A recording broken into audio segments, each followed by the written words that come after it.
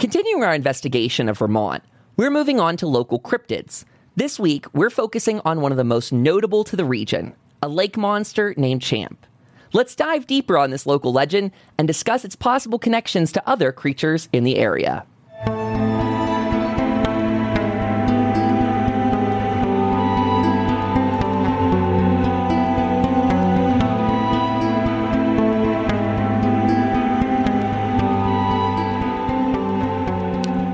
Everybody, welcome back to a new episode of the Chaos and Shadow podcast. My name is Kyle, and I'm joined here by my co-host, Pagan. How you doing this week? I'm doing great. How are you? I am very well. This one, as you guys heard in our little intro there, we're going to be talking about Champ, the lake monster of Lake Champlain. So that's going to be really, really exciting. Before we dive into that, though, I am realizing the pun I had set up there. We're diving in and we're talking about a lake monster. I like that good pun. That's a good pun. I'm just full of them. So before we dive into that, a quick shout out to say that up on YouTube, we just tossed up the NICAP minisode. That's actually up on the podcast feed as well. So people watching live with us on Twitch, just so you guys know right now. And then by the time people are listening to this on either YouTube or the actual, yes, thank you, Spotify or iTunes on Saturday, they'll have all this to catch up on. It's going to be awesome. So that was really fun doing NICAP. I got to do a little bit more of a focus dive. That's the UFO investigative organization that was around the 50s. Really, really neat night. I always end up uncovering something, Pagan, just a little bit extra when I'm doing that, and I'm like, dang it, we're going to have to talk about all this again soon in the future. I mean, we always can, and, that's the good thing, because we're probably going to find ties later on that go back to that and back and forth. And the one thing about the paranormal is everything's connected. It doesn't matter where it is. Something is connected to something else somewhere else. And so we'll have good times talking about our going backwards and seeing all that as well. So I'm excited. Very much look forward to that time. Now, again, continuing our order, we've been doing the the UFOs, then the cryptids, then the hauntings. So this episode is our cryptids for Vermont. And then you guys can expect that in the next coming episodes, we're going to be doing hauntings and supernatural occult stuff in the area. So that's going to be very, very fun.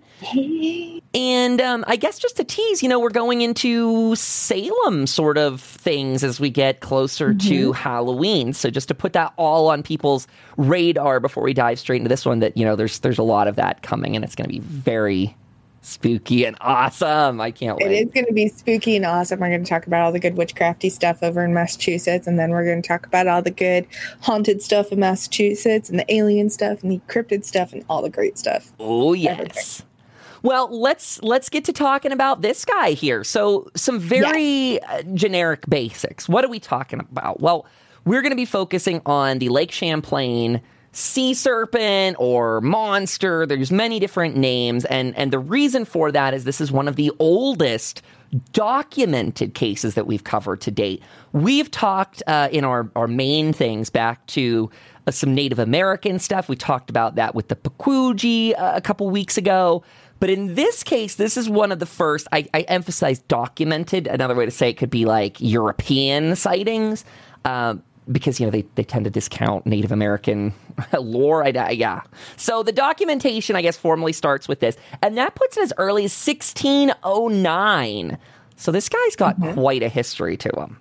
He does have quite a history. And, I wish that we could, have the documented cases before this. Because, if in 1609, we're not just going to have some creature just up and appear out of nowhere. Yes. So I'm pretty sure that this thing has been around even longer than that. So it's exciting that that's our earliest documented case. But if we could hear probably other cases, they would probably go back even further. It's very interesting. We'll get to talking about that in a little more detail as we go through. Some details, though, on the location, because this one might be, I don't know. So let's maybe step back a step further. People think of Loch Ness being the big lake monster or sea creature that we don't know about yet. There's so much speculation. And this is the North American clone of that, if you will. I'm using that lightly as a phrase. This is literally our variant of Loch Ness. And to give people perspective, again, we're focusing on this for Vermont, but Lake Champlain being a 125-mile or 201 kilometer long body of fresh water, it's shared by New York State, Vermont, and Canada. So it's right in this, I almost want to say tri-state, but I'll try, it's got a country in there too. Local area that's got a lot of different people having access to that body of water. Part of this reason is that Lake Champlain was actually a sea. So this fed in from the Atlantic Ocean. And there's many, many, many fossils and the like that go to prove that sort of history to it. And I don't know, it makes for one of those cases, just like Loch Ness, where the geography allows for this type of thing. Again, a lake that's hard to explore. So it leaves that mind open, I think, Pagan. It really does. And I believe, I think you said this, but if you didn't, the depth of the lake is 427 feet, which is extremely deep for most lakes. Other than, I would say, probably the Great Lakes, but honestly, I don't know how deep they are. I just know they're quite big and all that good stuff. So, this gives this creature a lot of area to live in, a lot, and to hide. You're not wrong at all. Like I was watching, shout out to this other production company that's out there called Small Town Monsters. I was watching, they did, I think, a 6-episode miniseries on YouTube, about 15-ish minutes apiece. I really enjoyed myself because they were interviewing a lot of locals and people that were either researchers for this case or people that were experts on the lake. And seeing some of them walk around with a camera and actually show off the biodiversity of the area. It's this big lake, like you're saying, very deep.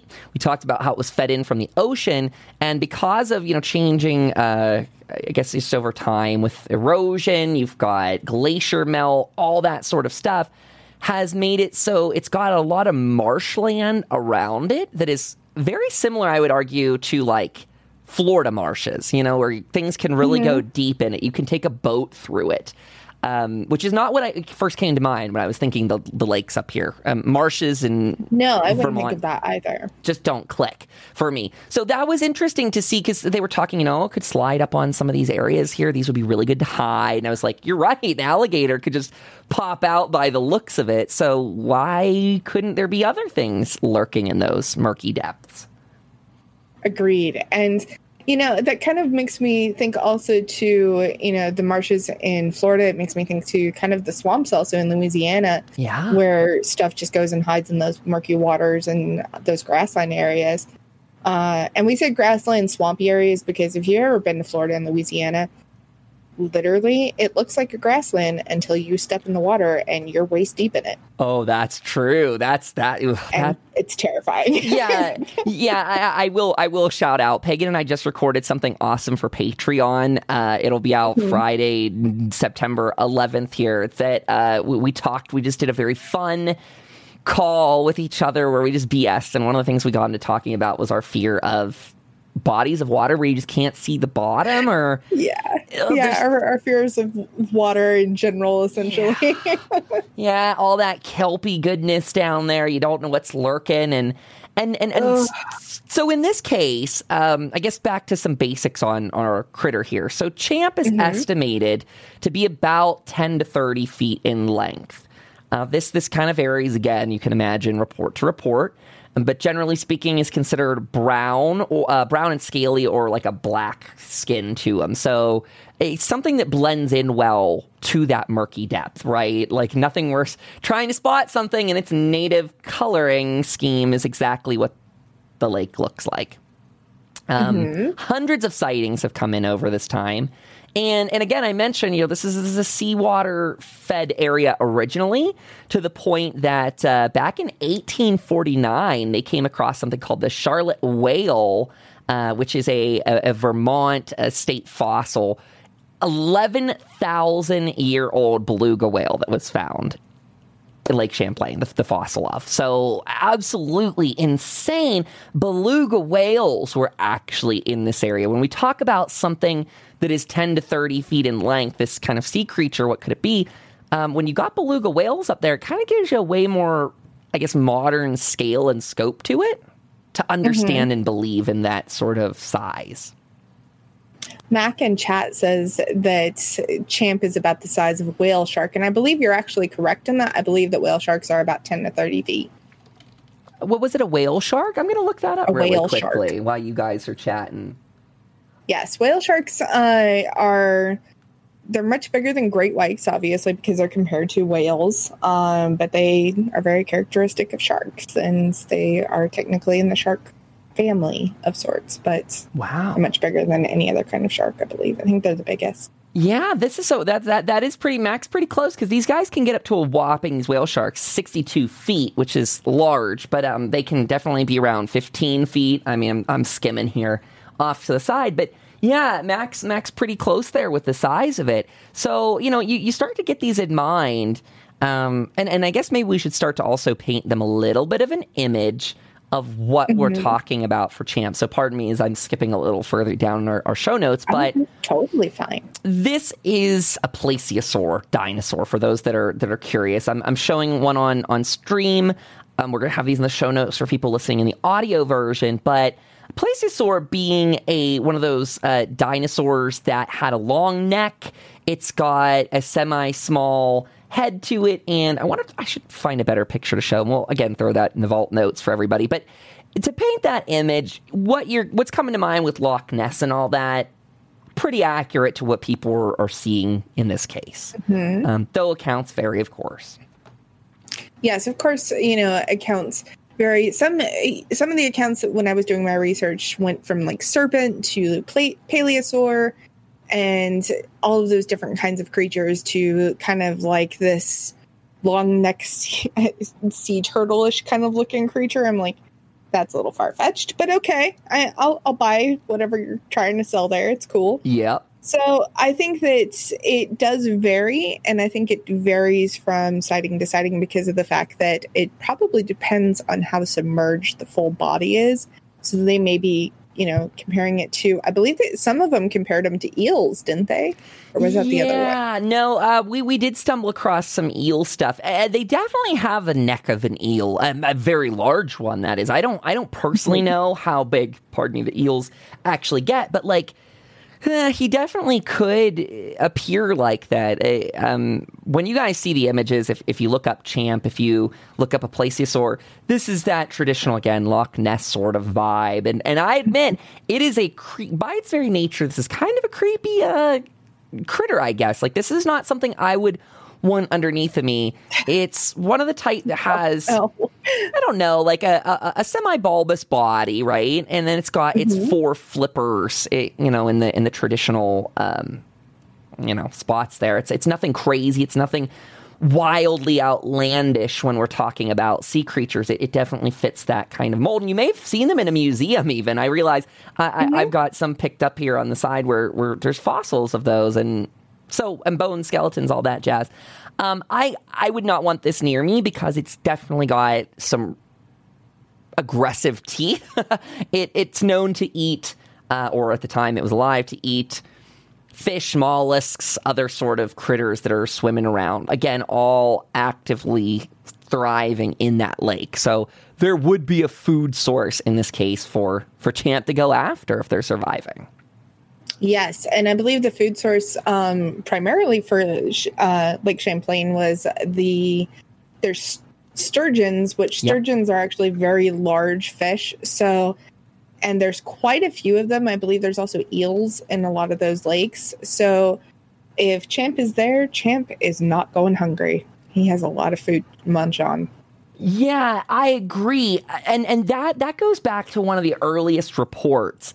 I don't believe it was a sturgeon. It might have been. They basically said when the earliest report happened, that was probably actually just one of the native fish to the area.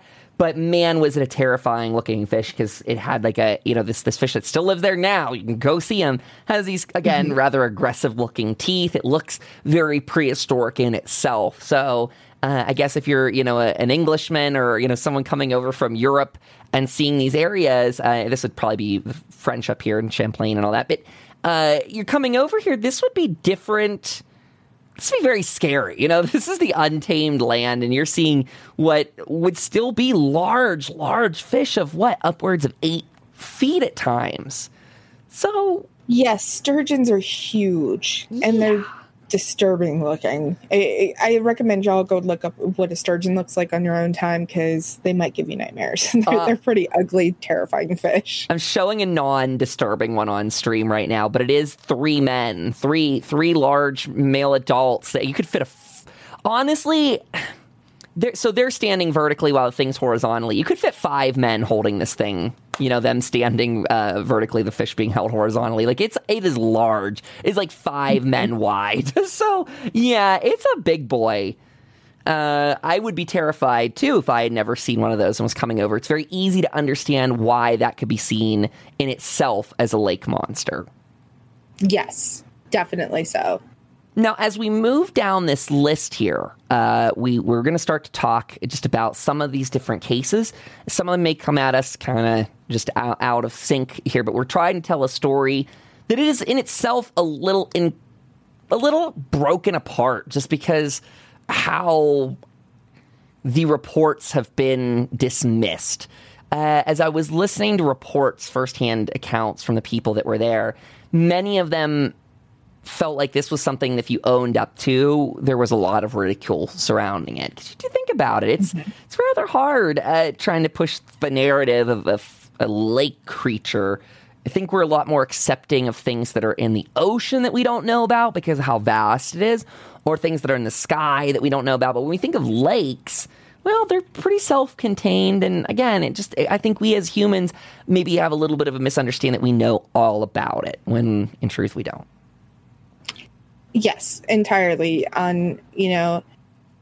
With this lake is 427 feet deep, and that's extremely deep even for humans to try to dive into. And lakes are murky water. They're not like swimming in the ocean where you can see for quite some ways and all that. And they're just very murky, and there's a lot of silt and all that. So it's very easy for you to be diving in that area, and champs swim right past you, and you never even saw them. Oh, you might see a shadow. Don't like that. But, yeah, you wouldn't catch me diving there. No. So we kind of talked about how this is a little bit of a possibility to get this plesiosaur type creature here, and I heard this great account from Scott Mardis, who's been investigating champ at that area for about 26 years. His hypothesis being, again, we talked that the lake was fed in there by ocean water. As the ocean water kind of receded, that lake would have changed to fresh water. That would, in his opinion, be gradual enough of a time that if these creatures, these plesiosaurs that existed about 203 million years ago, that they could make their way in there kind of as a school, as a herd of their own, going into that region and getting cut off. Not a new story in that way. That is very similar to the Loch Ness sort of story, and in general just fits in line with how many lakes and oceans evaporated. Here I am broadcasting from Salt Lake City, which is, very much this. We have the whole salt flats here and all kinds of stuff. Our mountains in this area, you can actually see there's like steps to them where the ocean sat at one point. So, we're totally a landlocked state at this point, but we have a deep history of having a deep ocean. So to believe that these things could come in and get kind of stuck like that is believable, but I will say I heard one of the biggest maybe things against it, but they would have to have at least like 50 or so of their kind to still exist to populate, which, I don't know, that might be hard. That might be a little tricky. I mean, evolution's an interesting thing, so who knows? Maybe there's just a small little family that lives in there, or maybe there's a whole bunch of them at the bottom of that 427-foot lake that we just aren't going to go looking down there. Yeah, they say there's an intricate cave system there too, so I saw. Oh, so lots of places to hide. Yes. Yes, and these reports, Peg, go the whole way back, like we said earlier, to Native Americans. And the show, again, Small Town Monsters, kind of pointed at some of these local petroglyphs that maybe showed some images of it. I admit, in my searching of Google, I wasn't able to come across a great petroglyph that showed a creature. I will warn people that might go out and try and do the same. I saw a very cool-looking image, but I couldn't track it down to being local to that area. I'm showing one on screen now that is. This is local. These are some of the Native Americans from the region, and it does show some sort of like hunting sort of scene. Looks like we've got some sort of fox, wolf, dog creature there. Pagan, you called out one that looked like a thunderbird, channeling kind of back to our... the one on the bottom right there kind of looks like a very large kind of thunder type bird, and then the other one on the left on the bottom looks very much like some sort of bird as well. But the interesting thing is, too, the one on the right, I could almost say that maybe it's a paleosaur as well, because, you know, it's got those kind of smaller fins in the back, and then it's got the larger ones up front, which is very similar to a paleosaur. And if you were looking at it from, I guess, above, or, you know, something else, or maybe, you know, saw it swim underneath and didn't see the neck, maybe, I don't know. But that top one also kind of looks a little sea serpent-y, so I don't know. Like, maybe they were seeing stuff that we weren't, or maybe it was their, you know, they just felt artsy that day. I don't know, but you know, thunderbirds were once a thing. You know, obviously we have lore of like condors, and, you know, condors were a real thing. The lore of the thunderbirds from Alaska and all that. So who's to say that they didn't go all the way through Canada and come down into Vermont? That's right. Anything's possible. It really is. And to what you said there a second ago, I will say there are accounts of it from natives. So quoting from LakeChamplainRegion.com, they have a quote here: "The indigenous people that have long lived and hunted near Lake Champlain, the Abenaki and the Iroquois, have their own legends about a large creature inhabiting the lake, which looked like a large horned serpent or giant snake. They call them the Gittaskog." I think I said that right. Something close to that. Gittaskog. Something close. I didn't butcher it as bad as I was nervous about when I was kind of pre-reading it. The Gittaskog. So, I mean, they did have their own lore surrounding it, right? These Native Americans were talking about something in there, and creatures in bodies of water like this. Hard to say. I'm a little in the middle of myself on these sort of things. I think there is plenty of room for an open mind when we look at creatures like this. But let's maybe dive into some of these noteworthy sightings here, Pagan. Do you want to read these off, or do you want me to take it? Oh, we can split them down the middle. Actually, there's plenty of them. Excellent. So the first one came from July 24th, 1819. And this was appeared in the Plattsburgh Republican newspaper. Captain Crum was aboard a scow on the Bulwaga Bay. I hope I said that correctly. That's right. Bulwaga or something.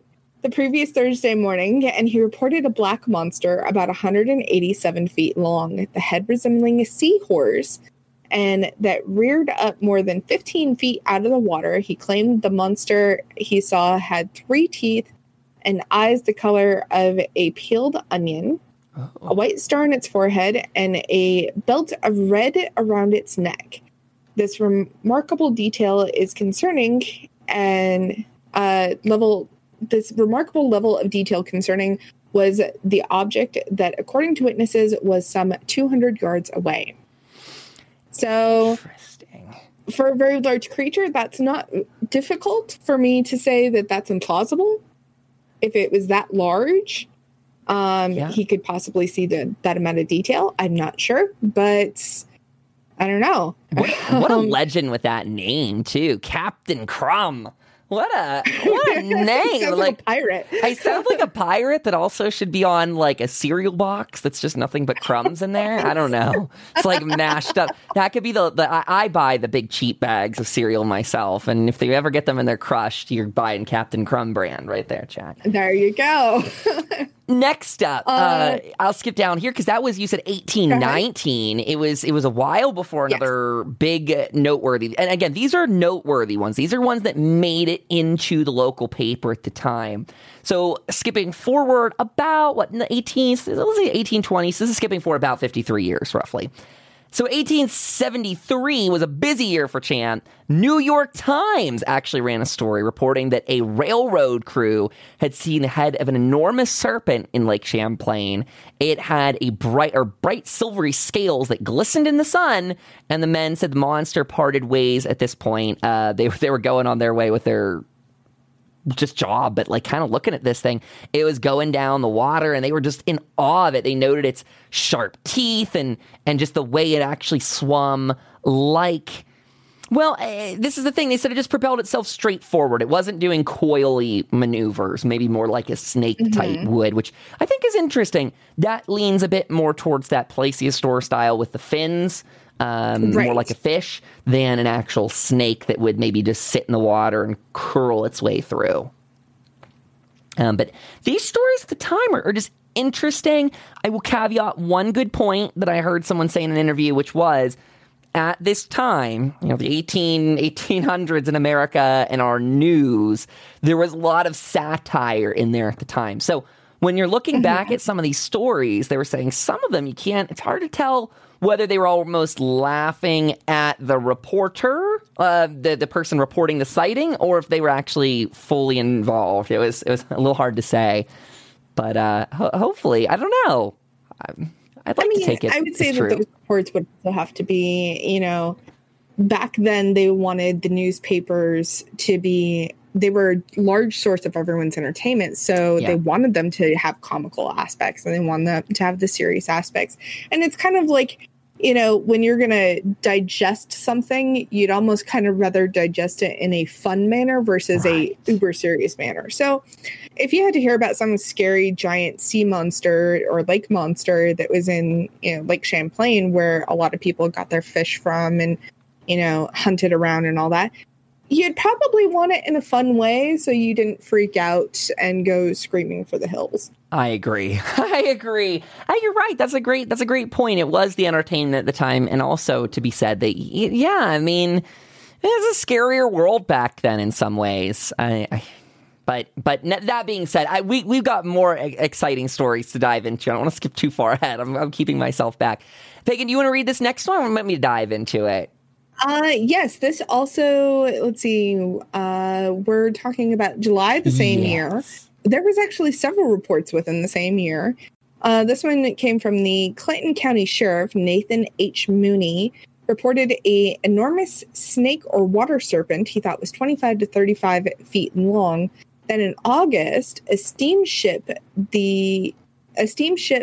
W.B. Edie encountered Champ by running into it. The ship nearly turned over, according to the tourists on board. That was a fascinating one to hear. They actually hit it with a steamship, they think, and almost sank. Champ probably was like, what the hell just touched me? Yeah. I mean, that's pretty wild. Like that also goes to show like the size of this lake again. This is steamship size. Like you can do things like that here. This is not just kayaking sort of lake. Like it is a large body of water. So to have that happen, I think is very interesting. And that leads into this next part, which I think we can have some fun discussion on. So again, 1873, same year, P.T. Barnum offered a reward of $50,000. Should look at what that inflation rate is on that. But $50,000, a lot of money, right, for the hide of the great Champlain serpent to add to his mammoth collection for the World's Fair show, which thankfully no one killed it. And I guess it made me write down this question, and I've still been mulling this over after a couple days, which is, I now get a bit of why people don't report all the sightings they see and such. if at the time the first answer was, well, let's go kill it. Damn, that sucks. Like, I don't want our paranormal creatures to be killed. It makes the question of, like, how much do we disclose in general, Pagan? Like, as investigators, you don't want to be saying, like, yeah, I just saw Bigfoot. But at the same time, you don't want to rile up a mob that's going to go then kill Bigfoot at the same time. So I don't know if you guys have ever watched the show. The show is, to me, it takes the air of seriousness and then makes it completely fictitious, which is, I want to say it's Mountain Monsters. It's on Travel Channel. It's, if you ever watch it, it's a whole group of rednecks out in the Appalachian woods hunting cryptids. Oh, no. Are they trying to kill it? They're not necessarily trying to kill it. They try to catch them so they can basically, study them, but they'll get hurt. Like, one guy ended up in the hospital at one point in time. He had a car thrown on him and ended up being this great conspiracy, which made it be completely, totally fake because, I'm sorry, people are just not that important. Nobody cares enough to be that big of a conspiracy, just to be fair. Wow. Anyway, but yeah, they went and they hunted down these cryptids and all this, and they went after, like, sheep squatch, and they went after Jersey Devil, and they went after all these other ones that were supposed to be hiding up in Appalachia, and the Mothman, and I don't know. Interesting. It's a crazy show. If you want a good laugh, go watch it. But other than that, that's about it. They never catch anything. They never actually get anything. They never really get any hard evidence. They just, chase a bunch of shadows through the woods, essentially. Well, that jogs the memory loose of where I started to think, like, this, why this question came forward now was I listened to last podcast on the left as they covered the Boggy Creek monster, which I had never heard of before. But one of the first things the locals did was go and try and kill it. They sent a bunch of men out in the woods with guns. So it begs that big question of, like, if you do find weird stuff, keeping it disclosed, like, keeping it from getting out there is almost equally important to reporting your finding, because if it goes to the wrong people, I mean, they're just going to go out and try and shoot it. Now, when we look at these cryptids, they tend to be good hiders anyway. Assuming that they are real, let's just say that for a second. Assuming all the cryptids we talk about are real, hopefully, they tend to be hiding things by their very nature. That's why we don't know of them. They're secret, elusive, whatever. Agreed. And I think, as, paranormal investigators and all that, I think when it comes to the cryptids, I believe the world should be told about them. But at the same time, we also need to spread the message of these creatures hide for a reason, and they are likely dangerous. Do not go hunt them. Do not go chase them. Do not try to kill them. Do not try to catch them. They're basically another animal, and if you put it in a corner, it's going to come out and hurt you. That is what Pagan said.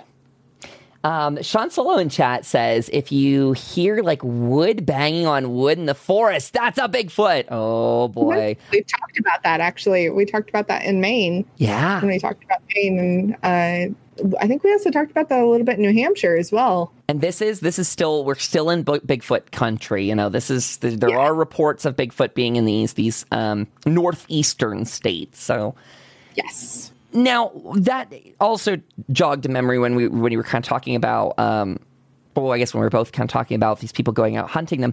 I did not get to look this up, so I'm saying this right off the top of my head, but I heard that with Champ there was actually some kind of decree or announcement of some sort that they, did not want people out there actually fishing and hunting for it.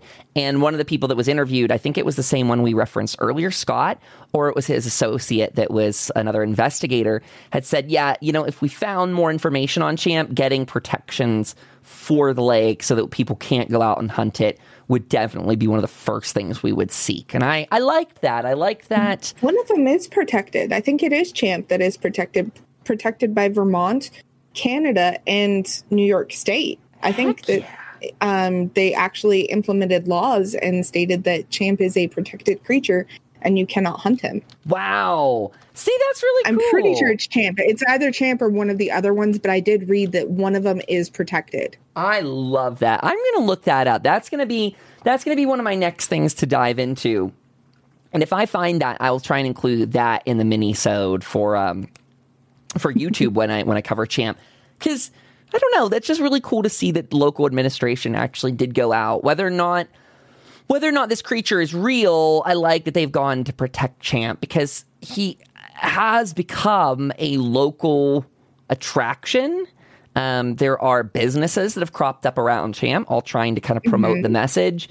There is, I think it's called Champ Trading Post out there. But anyway, there's a couple businesses that were interviewed, and very, very cute to hear how they're going about it. One of the local sports teams there is named after Champ. I think it's their baseball team, but they've picked it up. They've gone with it. Yeah. So they're the Lake Monsters is their kind of their branding. And that's adorable. I thought that was like a really neat way to work it in. And that's, I guess, similar to the Mothman too, right? The town has really embraced it. I'm showing on screen here for a second. Champ has some parade floats and stuff like that. So very, very neat. And I heard that this they have a festival that goes on to promote Champ as well. And, it's something that helps local businesses, right? So at the very least, it is totally a harmless sort of creature, in the sense that no one is losing their life to Champ. The local area is benefiting from it. So I like that.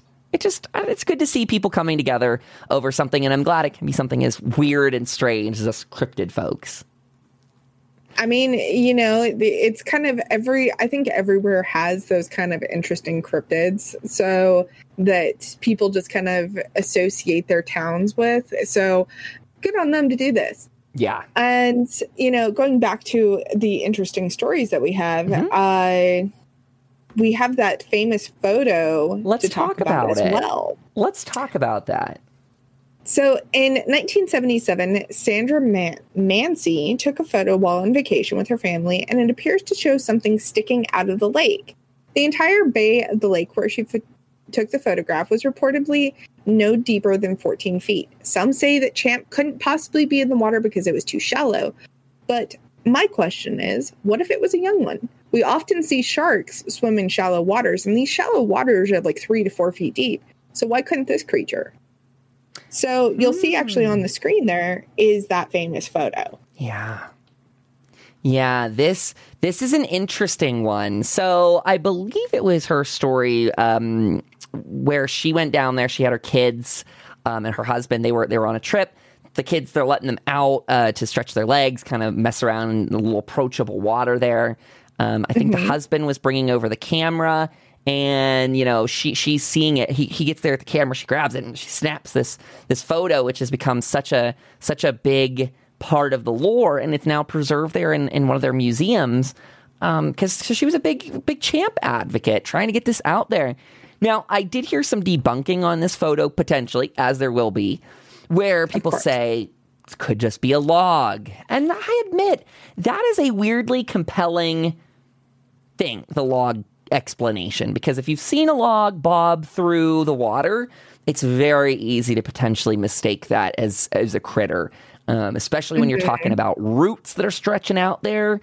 You're talking about it just being a weird shape. And again, as the water's moving it, and it's bobbing, and it's sinking, and it's tossing over a little bit, it could definitely give it the look of a creature. But I don't know. This, to me, is a cool, very interestingly compelling photo that was not doctored. It is an interesting thing, too, because, if it was a log, yeah, obviously the head would move, but the head's going to be pointing in one direction the whole time. It's never going to go back into the water. It's never going to do anything. It's just going to be floating and drifting along. And eventually it's not just going to sink. It's just going to probably end up on the shore, end up in one of those marshes that we talked about earlier. Yeah. So I think that while they say it's a log, it is plausible, but I honestly think that it was probably something interesting that we don't know about. Yeah. I'm not one to go dive in that lake to tell you what's down there. So don't ask Pagan to do it, because Pagan ain't going to do it. Pagan's going to be like, you go find someone else. Yeah, no. And not me. But I would say that the photo is so interesting, and the trees that are in that area don't grow in weird shapes. They're not like, the trees of other forests, like up in Portland, or, the ones that are in Poland, or the ones that are in Romania that grow in really strange shapes. So, I don't know. I'm not buying the whole tree thing. Yeah, I saw a replication, like a 3D model of what this picture could look like as a tree, and it was weirdly compelling. Like, it doesn't look as strange as one might think it needs to get this photo, at least. Like, so basically what they're saying, for anyone that can see this, if you're following along in the audio format, whip open those show notes in the description there. They said that that's basically one of its roots that kind of got twisted. But you mentioned, like, it would say stationary. They did have an explanation for that, which I'm going to butcher, basically to say that the way something with the currents and the ripples and all that stuff that I have no idea about because I don't go in water, they do cause trees and stuff when things are floating to kind of bob down and up, I guess, as they're hitting just different little things. Again, not a lake expert, not a water physics expert here, but I don't know. I thought it was interesting. I could see it kind of going a little bit of either way. I would like to believe, and I think that's kind of the other thing for all of this is the townsfolk want to believe as well. So it's a little bit of it's a little bit of a mixed bag. I can share some things that they're using though to try and track them down, which I thought was cool. They have these cameras that they're submerging. And it sits on like submersible cameras. Yeah, those are awesome. It's got a little like weight at the bottom, and then it sits there, and it basically images up. So it shoots up at the surface because as the sunlight is shooting down through, anything that then moves over top of that camera, I believe it takes photos like every 5 seconds. If you got a big critter moving over top, you'd have a big silhouette. And then these guys power off at night when it's dark, and then flick on the next day to continue. And then on top of that, they were using some of those submersible microphones and stuff. And they presented some interesting, like, clicking noises, which I was really keen on believing. They're like, that could be some sort of maybe echolocation, or even if not echolocation, it's the noise a lot of fish make. However, the fish in the lake make the same exact sound. So you're either getting the mythical cham or just any other fish in the lake. And I was like, oh, that's maybe a hard sell. I could totally play devil's advocate with that and be like, but what if champ has adapted over the years to sound just like the fish to stay hidden? Well, that's the question is, you're totally right. It's that one to believe versus the problem is it's, I guess, evidence that can't then be used just because of that point, right? Like, it's so common. And that's where I instantly got a little deflated. I was like, well, if that's the only thing in the lake that could potentially make that... The way they presented it was neat. They were like, here's the sound. Here's how a whale sounds. And I was like, yeah. And they're like, but here's also how all the other fish in the lake sound. I'm like, oh. Oops. I had me there for a minute. I want to believe. I'm too big of a one-believer. You know, the other thing too is we also don't know what a paleosaur would actually, paleosaur would actually sound like. So, you know, they can sort of understand it, but we weren't alive then. There was not recording equipment back then. We don't really know. Yeah? We can speculate, but we don't really know. And so who's to say that champ literally does not sound like the other fish? That could be their survival mechanism. It very well could be.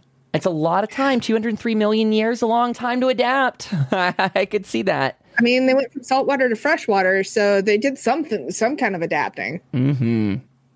So, but we do have one other creature. Please share. That is very similar to champ, and I keep bumping my mic, and I apologize, everybody, because I talk with my hands.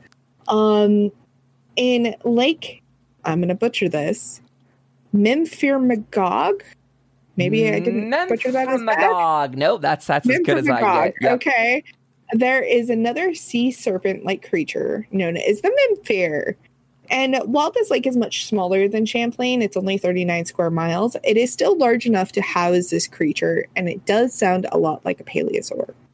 So there is a image in there. Yeah, there you go. That shows this lake. It is also a very kind of murky looking lake as well. And so could it very well hide one of these creatures? Yes. Now in this lake, and I believe also in Champlain and also in the Willie, I'm going to just call it the Lake Willie because I don't remember exactly how to say the other one. There is also another sea creature that they do say is another serpent, but they say that one is very serpent-like, not paleosaur. So could these ones be linked to the eels? Yes. The eels can range anywhere between, I believe they said 8 to 25 feet. And these are giant eels. And Kyle and I actually looked one up the other day when we were recording the Patreon episode. And these eels are terrifying. They're so big. So big. Yeah. So could it be what people are seeing? Maybe. I don't know.